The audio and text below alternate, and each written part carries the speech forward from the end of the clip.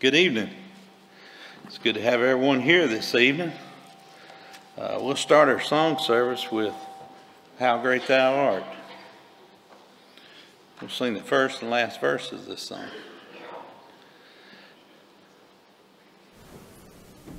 Let us sing. Oh Lord my God, when I am awesome wonder, consider all the world thy hands have made. I see the stars, I hear the rolling thunder, thy power throughout the universe display.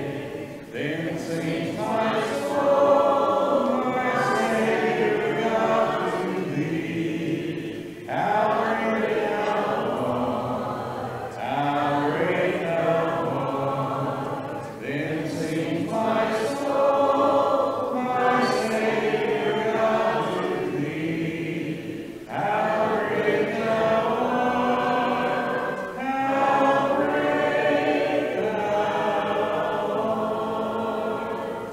When Christ shall come, with shout of acclamation, and take thee home, what joy shall fill my heart. Then I shall bow in humble adoration, and there proclaim, my God, how great thou art. Then sings my soul, my Savior God, to thee. How great thou art, how great thou art. Then sings my soul, my Savior God, to thee. How great thou art, how great thou art.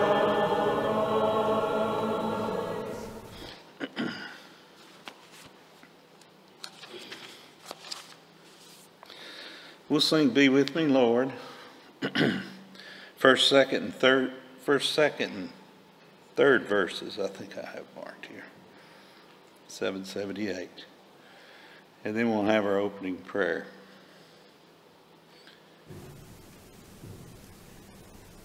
Be with me, Lord. I cannot live without thee.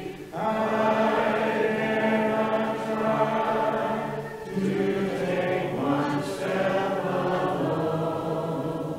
I cannot bear the loads of life unaided. I need thy strength.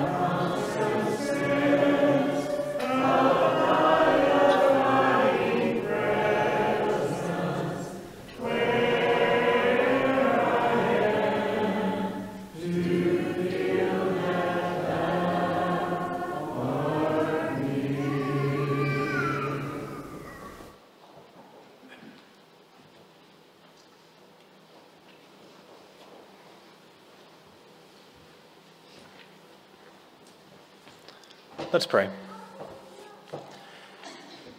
Dear Lord, we come before you tonight and we ask that you be with us, Lord, as we just sang. As a congregation, we know that we need you, and we need you every hour, Lord. And we thank you so much for what you've done for us, and what you continue to do for us, and what you did in the past for us with the death of your Son, Jesus. Lord, we pray that in this new year, that we may have a stronger church, a stronger faith, that we can just be stronger individuals this year, Lord. Help us to be, as resolutions are being set and people are thinking about improvement, let's improve the things of faith, Lord. Help us to be better Christians this year than we were last year. Help us to talk to others about Jesus more this year than we did last year. Help us to be better spouses. Help us to be better families. Help us to be better students and things that would be pleasing unto you. Help us as a congregation to shine in the community even more than we did last year, Lord. And we pray that we always will seek this improvement, and that we will always strive for excellence, Lord, as it pertains to the things of spiritual matters. We pray for the congregation that meets here and its leadership, Lord. We pray that you continue to bless the leaders that are here. We pray for the elders and the deacons and the many families. We pray especially for the children here, Lord, and happy marriages, Lord. We pray that you bless the marriages here within this congregation. We pray that you'll watch over our services here this evening, and that the things that are said and the things that we do in worship may be pleasing and acceptable in your sight. Pray that you may watch over us as we leave this place this evening, if it be your will. Praise in Jesus' name. Amen.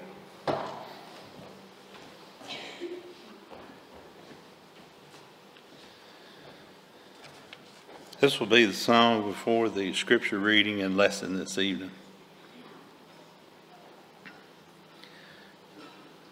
Let us sing. I heard an old story, how a Savior came from glory, how he gave his life on Calvary to save a wretch like me. I heard about his groaning, of his precious blood upon me. Then I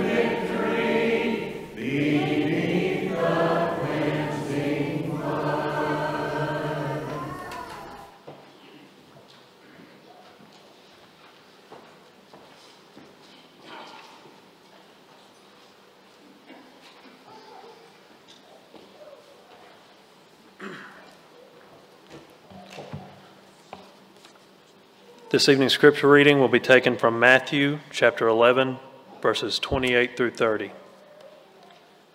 Matthew 11, verses 28 through 30.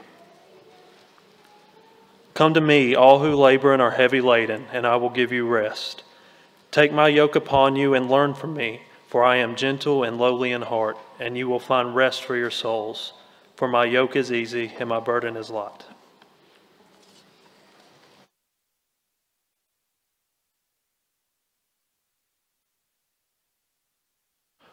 Good evening. Looks like we have a really good number in spite of the winter weather warning, which I'm a little in shock of. I can't believe that it was in the 60s this morning and it's supposed to drop 40 degrees and we're going to have a bunch of snow tomorrow, so they say. But that's Tennessee weather for you, right? East Tennessee weather. So I'm glad that you're here tonight. I know we have several more listening online, tuning in. Before we get started, let me give you a commercial real quick. In a few weeks, our college program will start back up, and there's going to be several ways for you to help. There's a couple of ways this semester, that we're doing that we really haven't even tried before. First of all, the one you're familiar with is we're going to need meals. And if you're willing to provide one of those, there'll be a sign-up sheet Wednesday night on the visitor's counter, and you can sign up and take a meal. But something else we're doing that we'd really like your help with is some volunteers on Tuesday night to help us out in a couple of different ways. One, to help us serve the food, set it out, clean up afterwards. It's not a huge job, but sometimes it can. If only one person is doing it every week, it can start to be a bigger job. The second thing is, I would love if maybe a few of you wouldn't mind to come join us on Tuesday nights. We have a great group of college students, and it seems like every week we have a new student, or maybe a student that's not as comfortable with getting out of their shell. And I can get to most of them, but sometimes I can't get to all of them. So if you wouldn't mind to come and eat with us and do the devotional with us, and then be on the lookout. If someone's sitting by themselves and you want, introduce yourself to them and talk to them and maybe introduce them to another student that you know. I think that would really help us engage with some of our students more this year. So there's a few opportunities to help. If you can provide a meal, if you can help us clean up, or if you can stay at the devotional with us, and maybe you help us clean up and stay. You can do all together. So anyway, glad to be, I promise, by the way, for tonight, to get you out in time to get to Food City while there's still plenty of milk and bread. So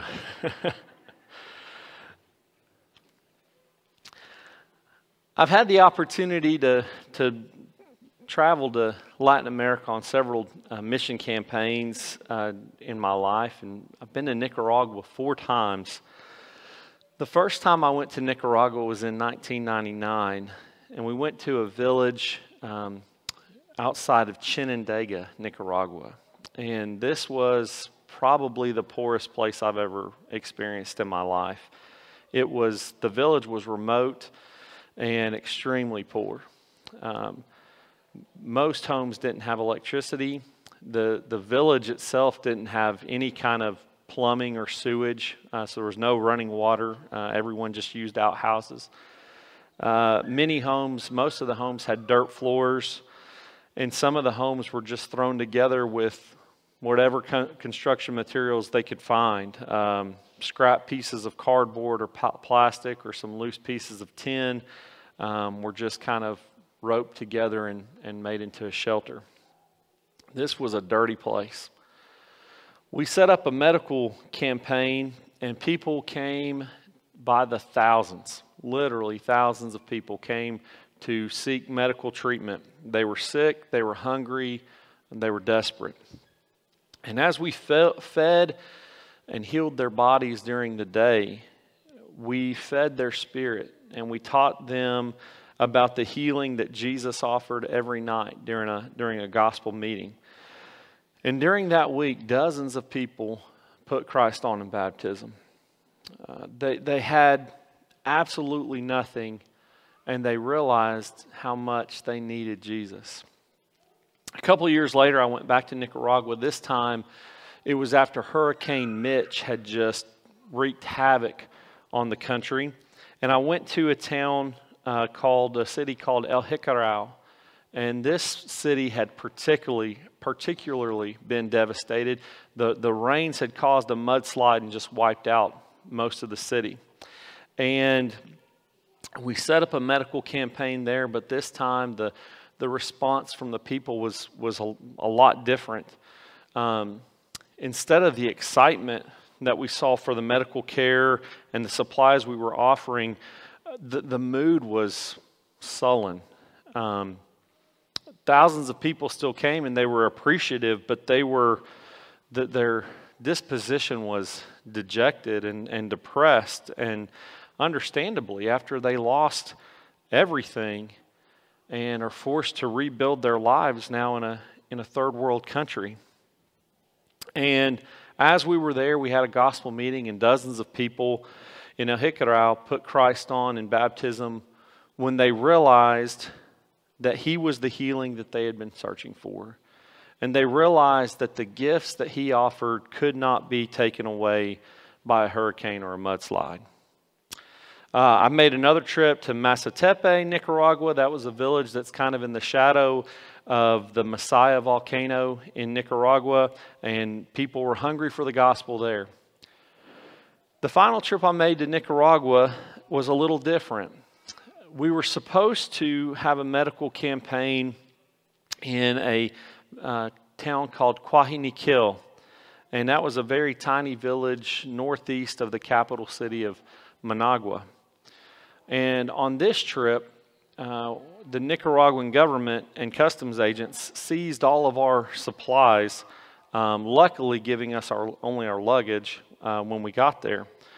So this meant that all of our supplies were tied up. We had camping supplies because when we would go to these villages, we would camp in a schoolhouse. So our tents, our camp stove, our food, our showers, none of that made it. Our pharmacy supplies, all of our medicines for the clinic, it didn't make it. We could not get it.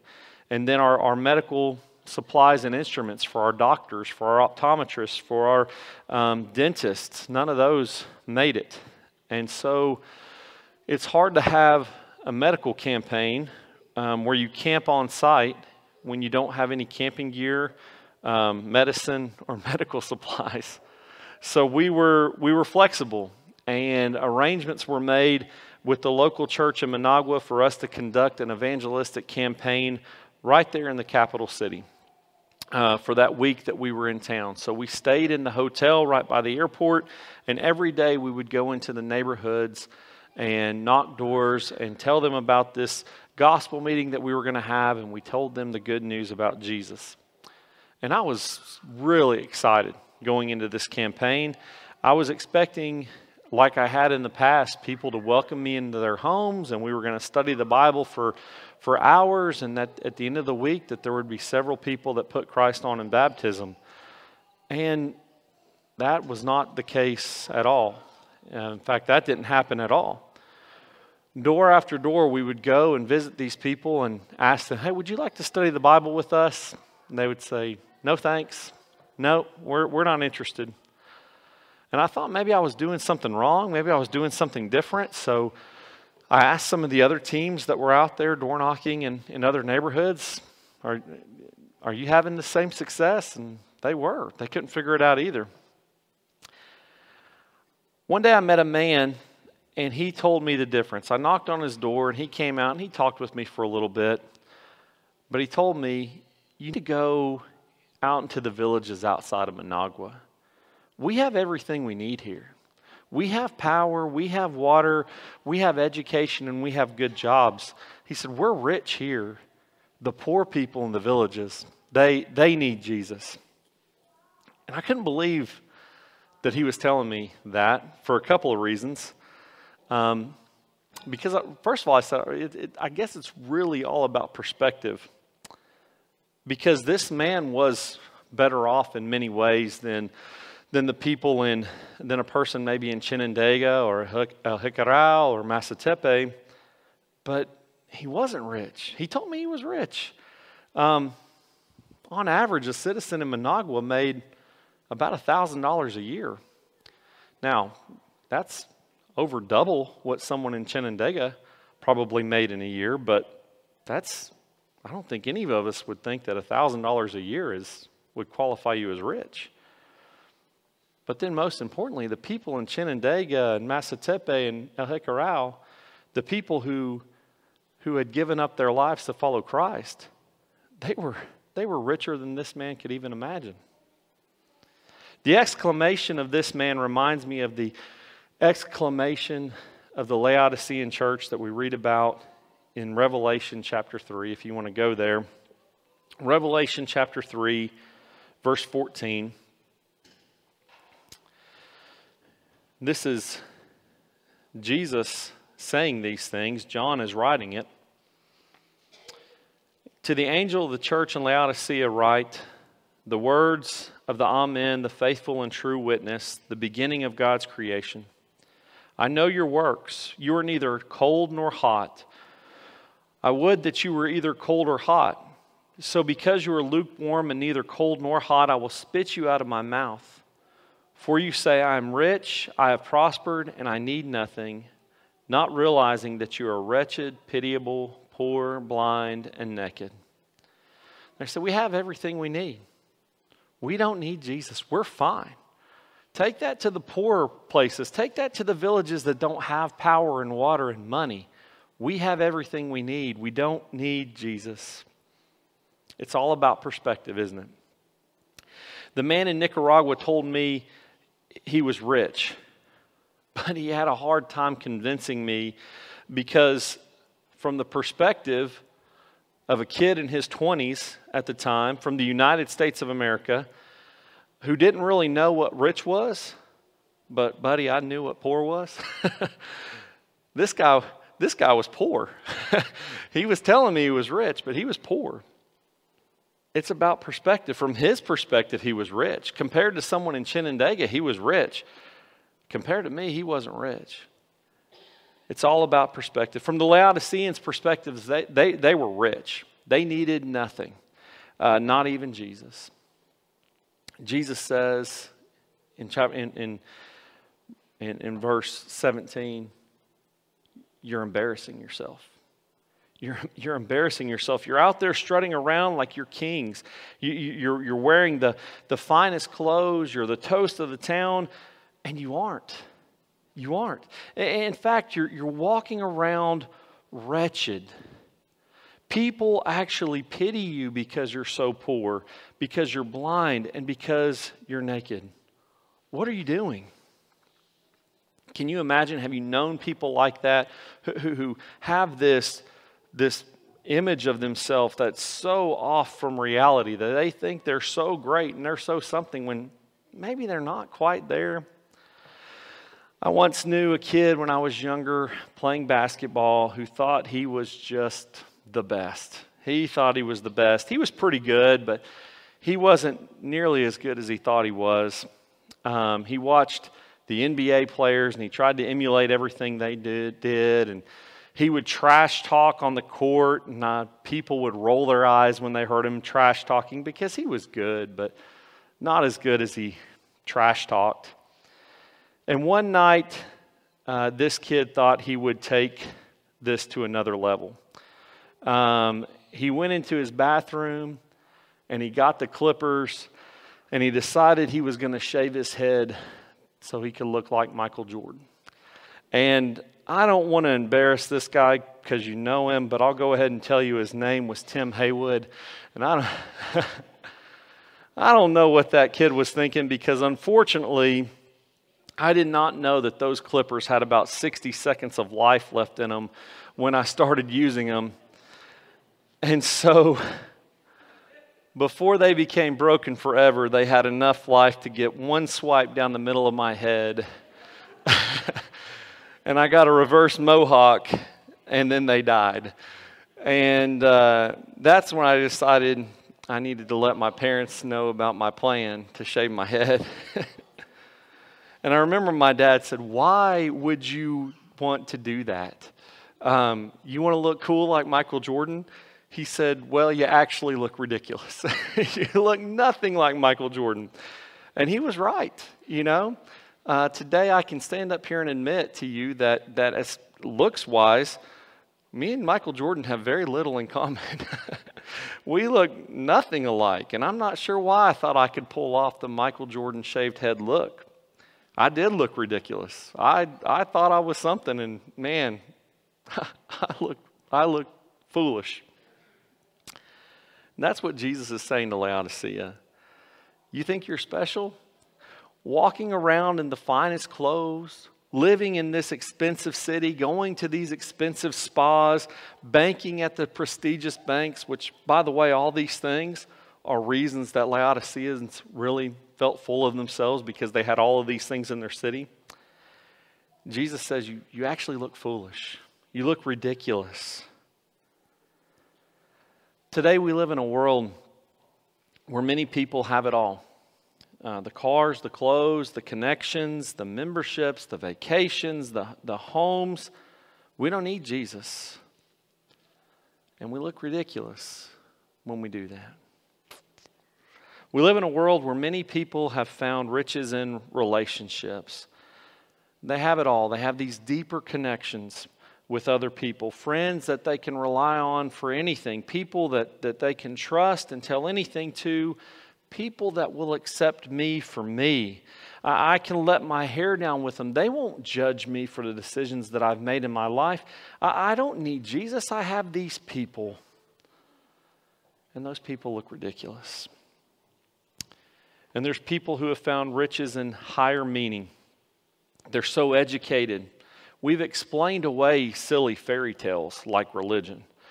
We know that true salvation comes from within, comes from loving yourself, and that everyone deep inside can be their own hero. And that from studying all kinds of philosophies, we've become smart enough to realize that we do not need Jesus. And they look as ridiculous as a man in one of the poorest countries in the world making $1,000 a year telling me that he was monetarily wealthy. We need Jesus. We all need Jesus. And while the world is screaming at us that Jesus is irrelevant, that he is antiquated, that he is unnecessary, it's our job to explain that he is everything, that he's everything we need. And it's even more important for us to believe that he is everything. And we need to be able to show our children that he is everything we need. This semester in our college program, we're looking at reasons why I need Jesus. And if we look briefly in the book of John, I think we'll find several good reasons that we do need Jesus, that we need him in every aspect of our life and every day of our life, and that when we look for Jesus, we're going to find everything we need and everything we're looking for. Just look at John 1. John 1 verse 1, right at the beginning of the book. In the beginning was the Word, and the Word was with God, and the Word was God. He is eternal truth. People today are looking for answers. Many things in the world just don't seem to make sense, right? And I think there's a lot of good-hearted people that are looking for morality. In fact, we could do a whole lesson on this, but I think most people that take a stand for anything are doing it from a place of where they want to do what's good. And I think God put that in them to do what's good, but unfortunately, we don't know how to determine good on our own without a standard of truth. And so we get confused because those lines of morality are constantly changing. You know, a few years ago, there was a movement called Me Too that was supposed to bring to light and stop terrible things that were happening to women. And I'm glad that, terrible things needed to stop happening to women and continue to need to stop. But yet some of the same people who are perpetuating that movement, when I turn the TV on Friday night for New Year's Eve, are parading their bodies around like objects. This doesn't make sense to me. When I decide to create my own morality, there's a lot of questions. And there's truth that continues to move, and there is no standard there. Where is the truth? What are the answers in this world of inconsistencies? We're enlightened enough. We're enlightened enough to set our own morality. We can tell you what's right and wrong, and this is okay, that is terrible and unforgivable, but this okay in the middle, this might be a gray area. No, Jesus says, from my perspective, that looks ridiculous. He is the truth. People today want consistent truth, and we need Jesus if we're ever going to find that. The second verse there in John chapter 1, it says, the Word was God, and He was in the beginning with God. All things were made through Him, and without Him was not anything made that was made. He's deity. He is God. He is worthy of worship. Civilizations across history have always searched for a God, have always searched for something to worship. And if they couldn't find the true God, then they concocted a God. Look across the Old Testament, and the Baal or the God that the Israelites made at the base of the mountain. They were always searching for something greater than themselves. Look at the Greeks, all the gods of the Greeks. Look at the history of the Mayans or the Native Americans. Everyone was searching for something to worship, something because there was a realization that there is something out there, or there has to be something out there that is greater than ourselves. Something to worship. And so now when we say we don't need Jesus, the idea is, well, let's replace that. Let me replace that with me, because I actually am pretty great. Or I have the potential for greatness. Let me replace that with self. Let me replace that with stuff. Let me replace that with substances. And it only makes that hole even greater that we're trying to fill with God. There's a God-sized hole in each one of us that, man, we throw all kinds of stuff in there, but without Jesus, we're not going to find it. Look at John 16. John 16:33.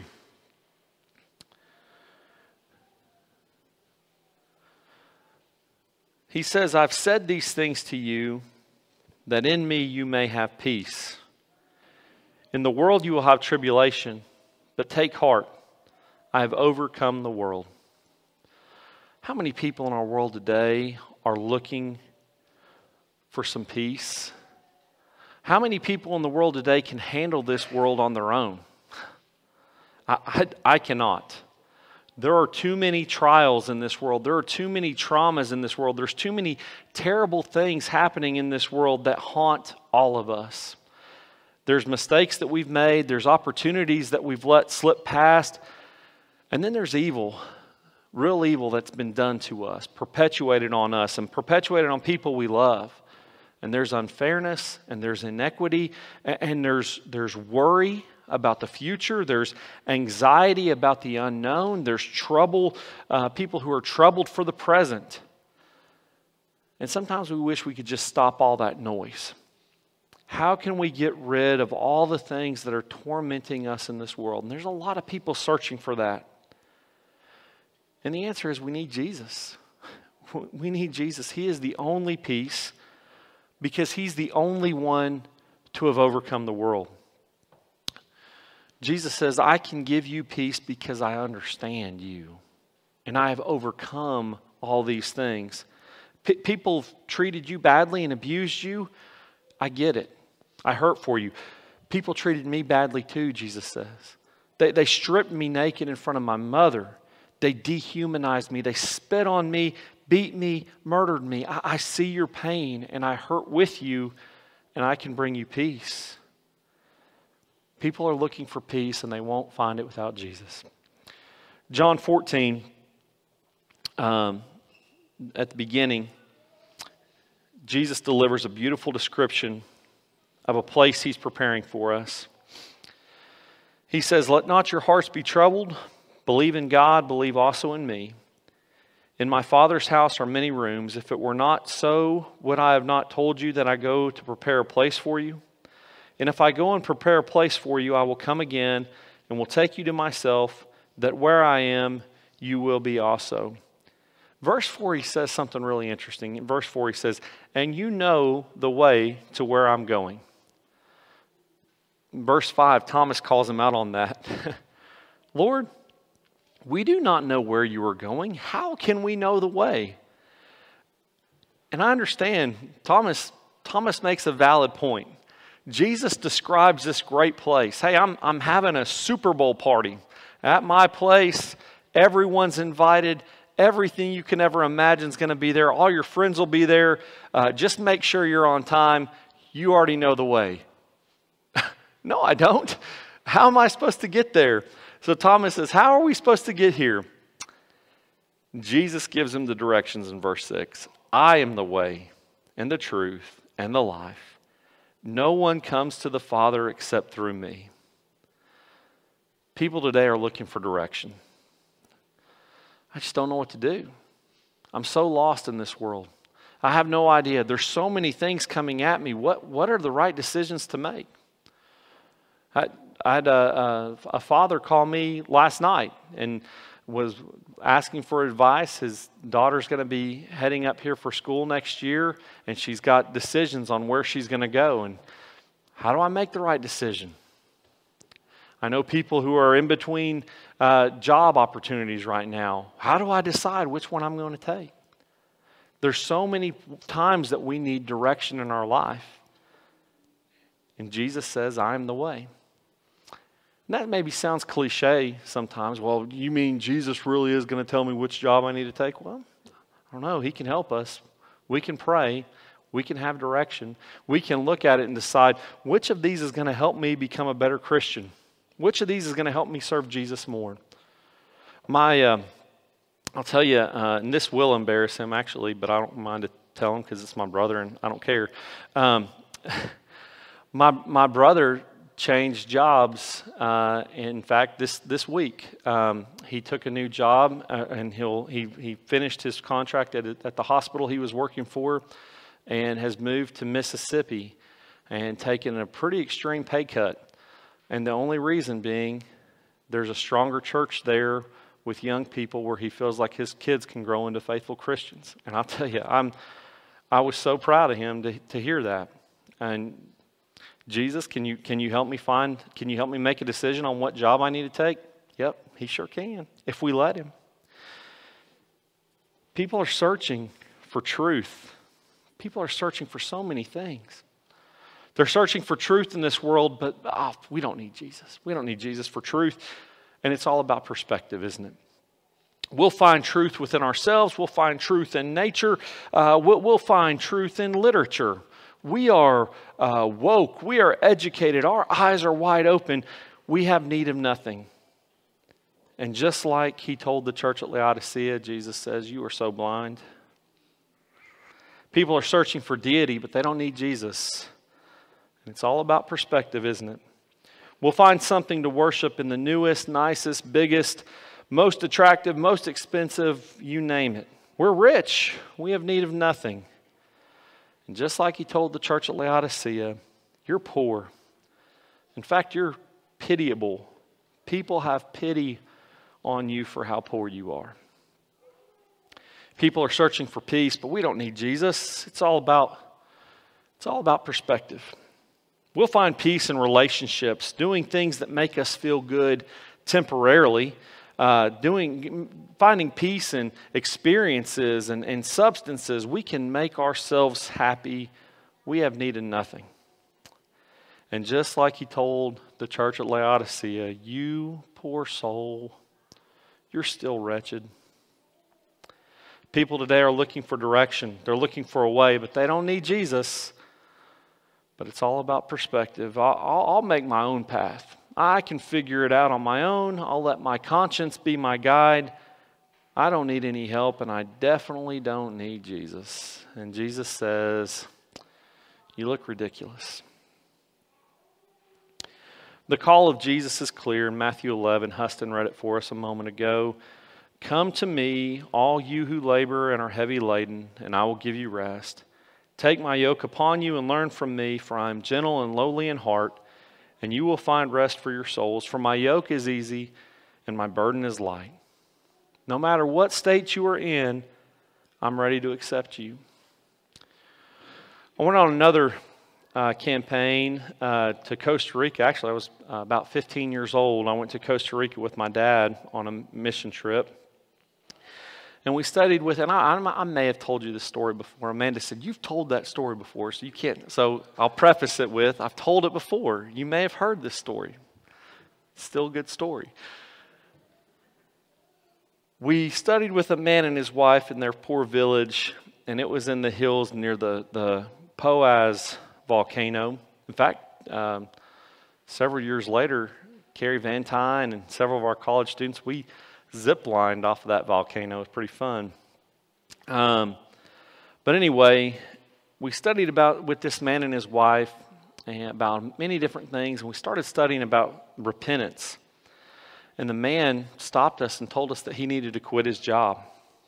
And having a job in that community gave him a certain level of wealth, of relative wealth, we'll say that. He was able to provide meals for his family. He was able to provide a roof over their head. But he said that his job took advantage of people. He told us that his job was to sell lottery tickets in the very poor neighborhoods, and that people would give their last dollars on this hopeless dream of being able to escape their poverty. And he knew it was wrong. He felt like he was taking advantage of them. And so he quit his job. He quit selling lottery tickets. He quit his job and was able to gain the richest inheritance that anyone could hope for. Because it's all about perspective. His neighbors probably saw a steady income, security, some opportunities, but what he saw was an obstacle that was standing in between him and his Savior. It's all about perspective. On paper, we're among the wealthiest, most educated people in the world. But what do we look like to the Creator of the universe, who made everything with His own hands? From His perspective, the one who created the beautiful skies and the sunsets and the beautiful views that we have from mountains and the beaches and all of creation. The one who's going to decide if it snows or not tonight. The one who's programmed birds to fly south for the winter. Who programmed us with the instinctual knowledge at infancy to nurse for our sustenance. The one who told us how to do that.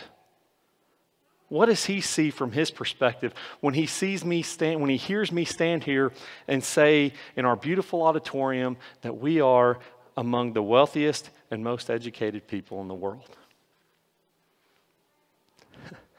I wonder if He grins and shakes his head thinking about how ridiculous I must sound. Maybe He's looking at me the same way I looked at that man in Nicaragua. When that man told me he was rich, I was thinking, man, you're rich?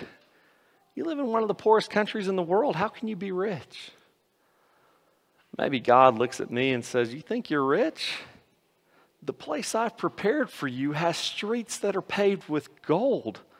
I have a room for you in my mansion. You live in a place I created in 7 days out of nothing. You dwell in a body that I made out of dust. And you think you're rich? Man, you haven't seen anything yet. He says, come to me, whatever state you're in, because I can give you truth, because I'm God, because I can give you peace, because I can give you a way to the Father.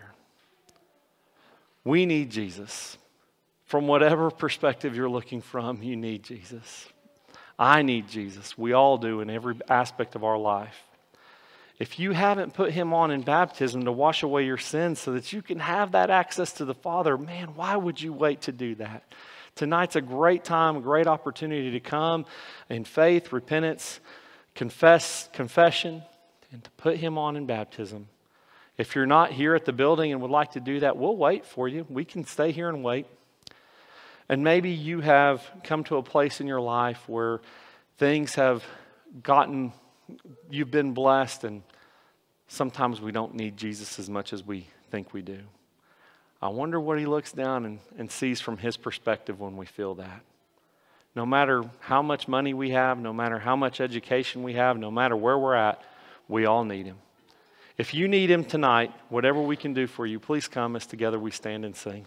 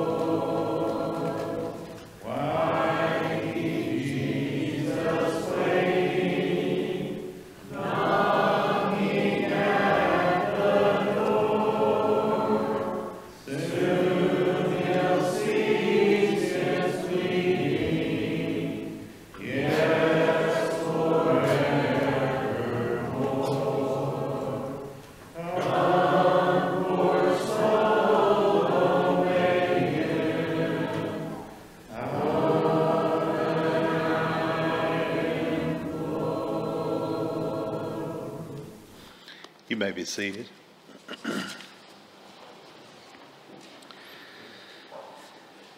In preparation of the Lord's Supper this evening, we'll sing I Come to the Garden Alone, the first verse only.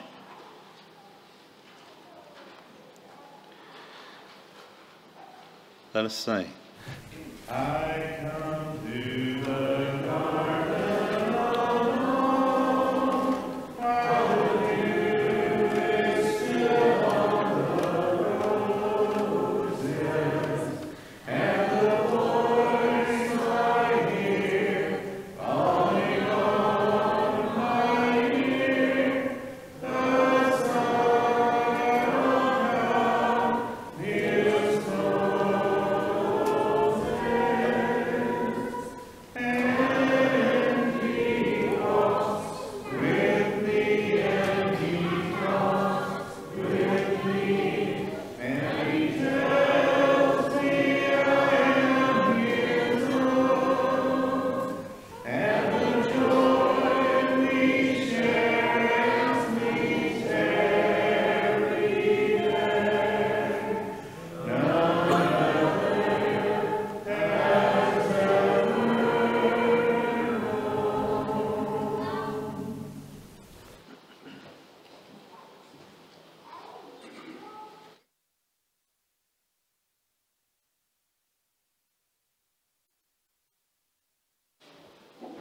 For those that might be taking the Lord's Supper tonight, online or here, I'd like to share a few thoughts in preparing you for partaking of the Lord's Supper. Scripture I'd like to make a comment about. I may not read it, but it comes from 1 Peter 4:12 through 16. In one of a book I've got called One Word, that several of us have, there's a section of lessons on suffering. And one lesson that I've picked out here just to share a few thoughts from, not the entirety of it, but this is what do you see? And from a book written by Stephen Covey entitled The Speed of Trust, which I never seen, he talks about going on a fishing trip, fly fishing in Montana. And he hires a guide to take him. And they get to a stream where he's going to be fishing. And the guide says, what do you see? And Covey says, well, I see a beautiful stream with the sun shining off the water. And Covey then, and the man sort of says, do you see any fish? And Covey says, no, I don't see any fish. And so the man hands him some polarized sunglasses and says, what do you see now? And he puts on these glasses and see all kinds of fish. And those glasses provided a new perspective for him that really changed everything for him. And the author of this particular article goes on and says, as Peter writes to Christians who have been scattered across Asia Minor, he reminds them that the Christian perspective on suffering is like putting on a new pair of glasses. And then further on down, he goes on to say, Peter tells them that as they suffer now in Asia Minor, they should anticipate the joy they will share when the glory of Christ is revealed. They're hurting now, but there will be a time when they all will have undergone what will be worth it. And later on, he goes on to say, in the same reason, Jesus is able to pray, not my will, but thine be done, before being betrayed, scourged, crucified. He knows the pain that would be involved, but above all else, he says, he is there to accomplish the will of his Father and to go to the cross for us. Jesus endures at the cross because he's thinking about us. Think of what we can endure when we remain focused on him. Let's bow at this time. Father, we are grateful as Christians that we have the opportunities first day of the week to be reminded of Jesus, and help us, Father, to be reminded of Jesus each and every day of our lives, what he's done for us. But certainly at this time, we are mindful of the cross and the suffering he experienced, and thankful that we can partake of the bread which represents his body at this time. In Jesus' name, amen.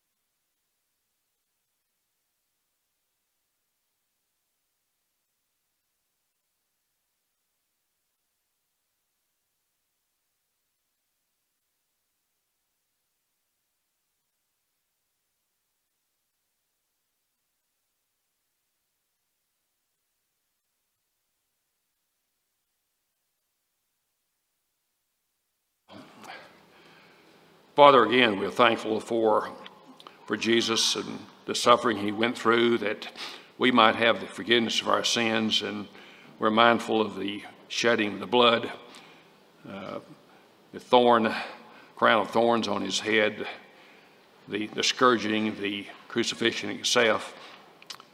Help us to be mindful of this as those partake the fruit of the vine. In Jesus' name, amen.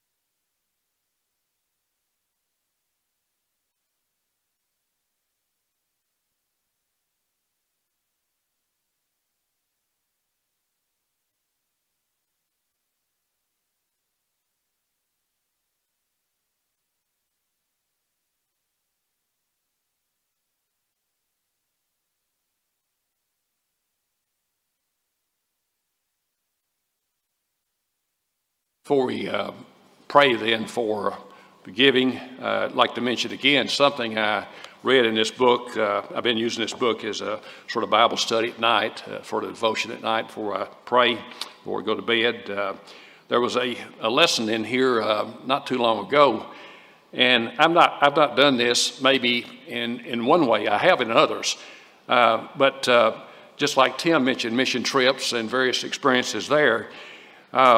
There's an article in here talking about a young lady who had a great deal of boldness. And she talked about 15 seconds of boldness. And what she had reference to is the fact that she would get in a crowd or a group of people, a small group perhaps, and ask people, are you a Christian? And if they said yes, well, how? How did you become a Christian? And then take it from there and teach.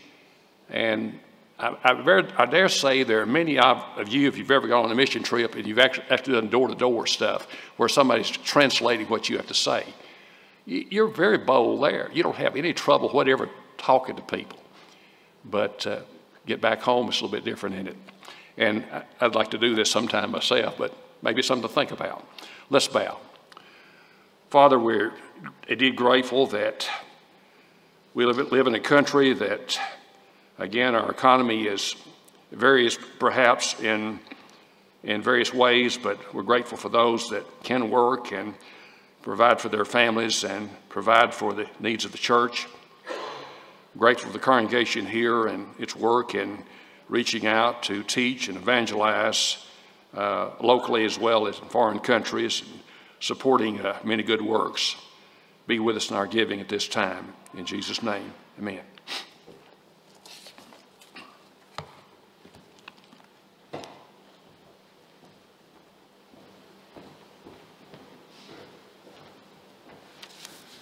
It's been a great service here together. Let's all stand together and for closing hymn, we'll sing My Eyes Are Dry.